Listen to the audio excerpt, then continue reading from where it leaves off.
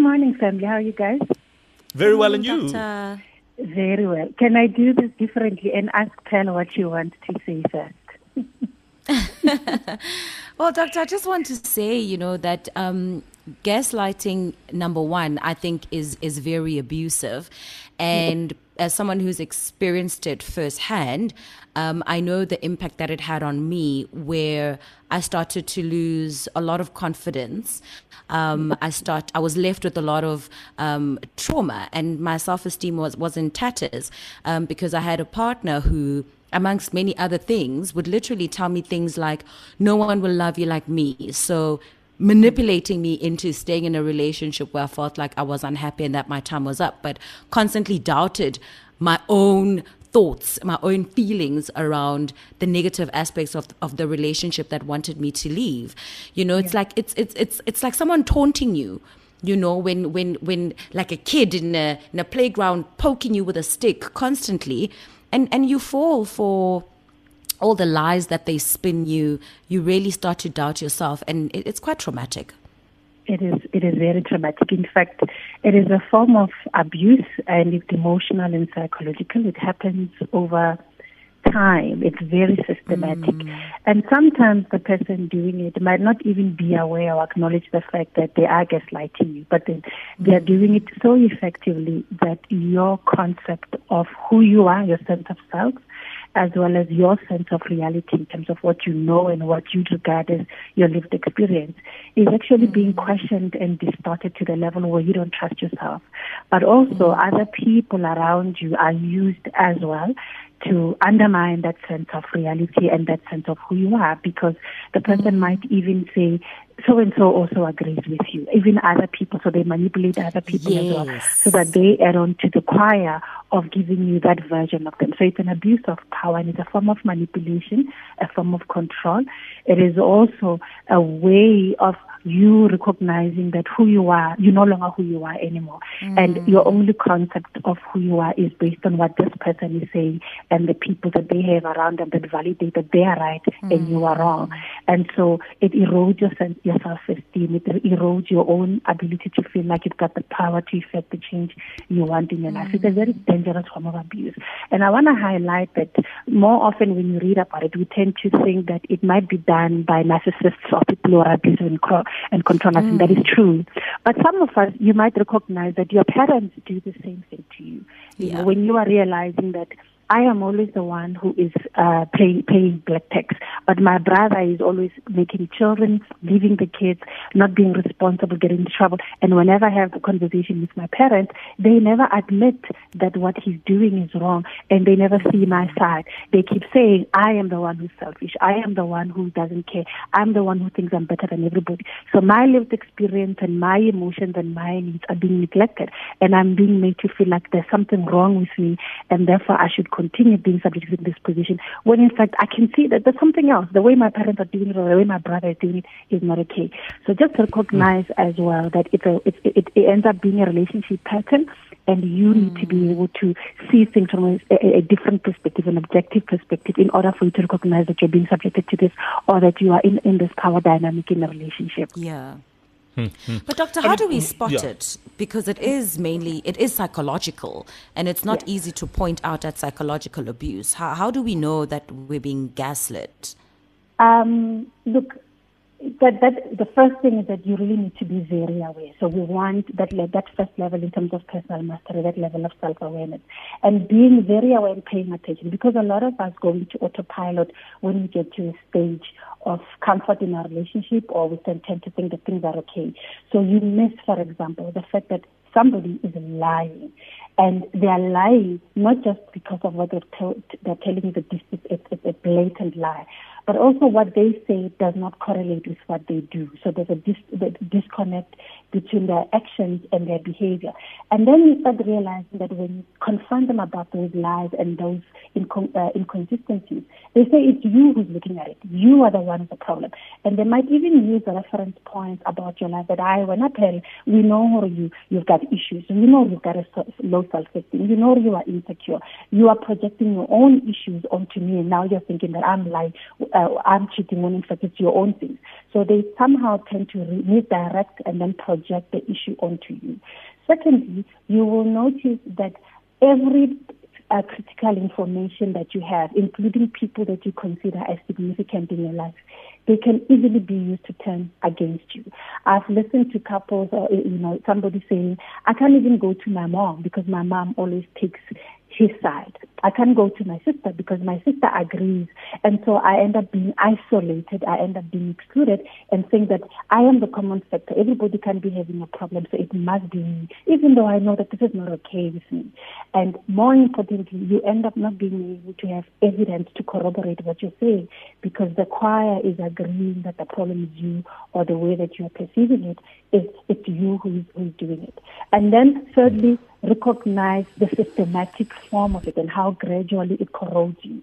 And this is something that wears you over time. Over time, when you look back, you realize we always do the before and after. So before I got into Tshepiso's life, and after I got into Tshepiso's life. So before I was in Tshepiso, this is who I was. This is how I saw myself. This is how I felt. But now, 2-3 years later, after I've been with Tshepiso, I don't even do what I like anymore. I don't even know who I am. I can't even speak my mind. I'm always checking myself. I'm always apologizing. I'm always making sure that I'm making up for the mistakes that I don't even think I have done them. But also you realize that the quality of who you are, the integrity of who you are as a person has deteriorated over time, mainly because of how this person has engaged with you. And even when they are validating and reinforcing you, it's always done with the way of them getting more power, them getting the control in the relationship, and you feeling like you're disempowered. Indeed.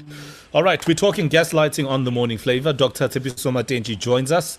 If you have experienced this or are currently going through this, you can share with us what the situation is around your entire experience and maybe even how you've managed these kinds of things. And we'll talk about that in a moment, how to manage these realities, how to deal with it without necessarily ending or dissolving or disrupting relationships, because that's also a very, very key aspect of this. You can tweet us, you can hashtag The Morning Flavor, or if you'd like to call 089 110 3377. It's The Morning Flavor on Metro. What a great combo with Sanel Musician and Msaki. Okay, it is 7 minutes to 9 on The Morning Flavor, but it is Personal Mastery right now with Dr. Tshepiso Matentjie. We're talking about gaslighting, which is this psychological manipulation where somebody who is in your life as a partner or a family member or a friend manipulates you psychologically into doubting your own sanity, your own ability, who you are, quite frankly, and it's quite prevalent. Doc, how do we manage this? It is a fact that people are people, and we will, at some stage in our lives, go through it. But what is the best way to manage this? And does it always have to end with relationships ending? Look, where people are doing gaslighting, perhaps unintentionally, and with them, because they might have their own insecurities and there's issues that they need to work through. Meaning that when you are looking at the continuum, right, there's people who, it's just perhaps a character flaw and it's something that somebody has to get through because of whatever history they have in their childhood or relationship issues that they have. But then you have people who are abusive, and I want people to make that distinction in terms of the continuum. If you are sitting with somebody who enjoys the corrosive nature of this kind of control and abuse over you, you need to run. You need to be able to see it for what it is and realize this is abuse, and you need to be able to get away from that person. But there are people who are normal, like you and I gave you the example of your parents, like your siblings, where you realize that this is a very toxic relationship, but it's actually a character flaw, and this person, I need them in my life, I can't just divorce them. And you actually need to be able to find a way to manage it. So think about that continuum. But the first thing is that you actually have to be able to step outside of yourself. That's self-awareness.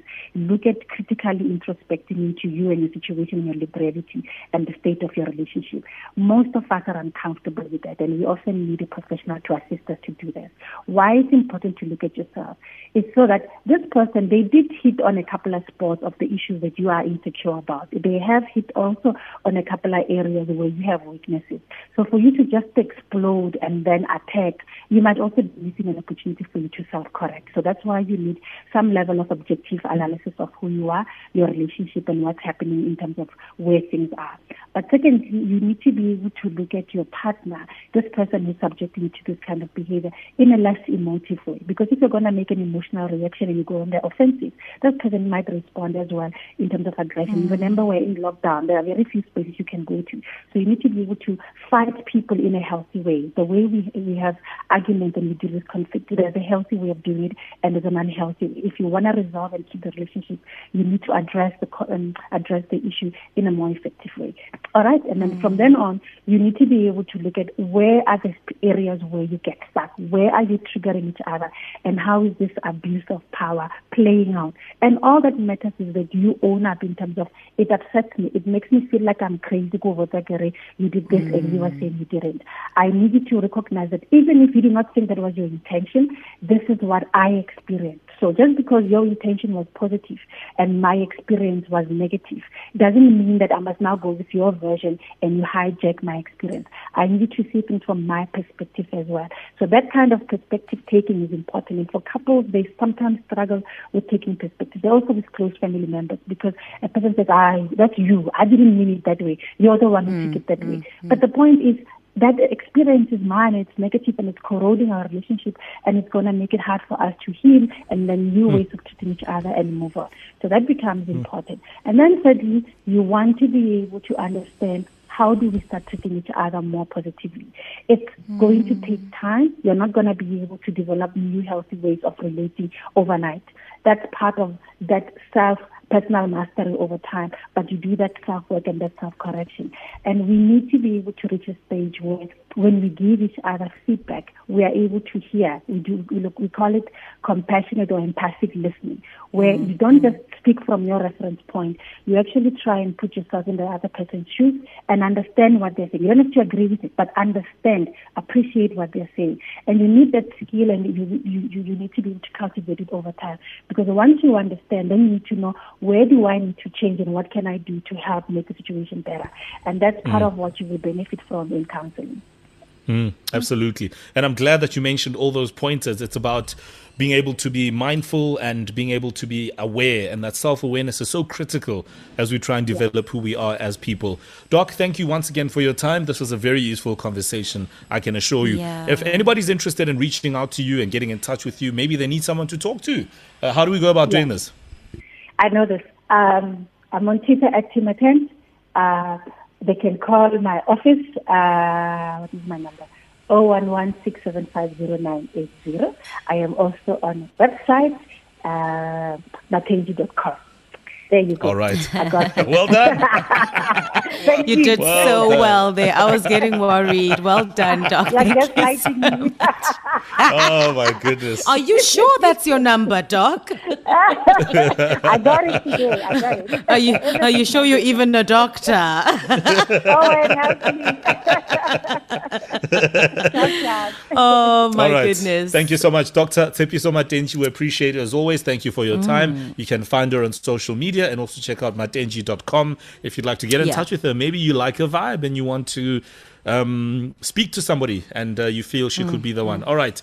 Get in touch with her for all of that. Let me just say, Mo, just on the issue of gaslighting, if, people want to get a clearer sense of what it is, maybe they caught our discussion midway with the doctor today. There's actually a very old movie called Gaslight.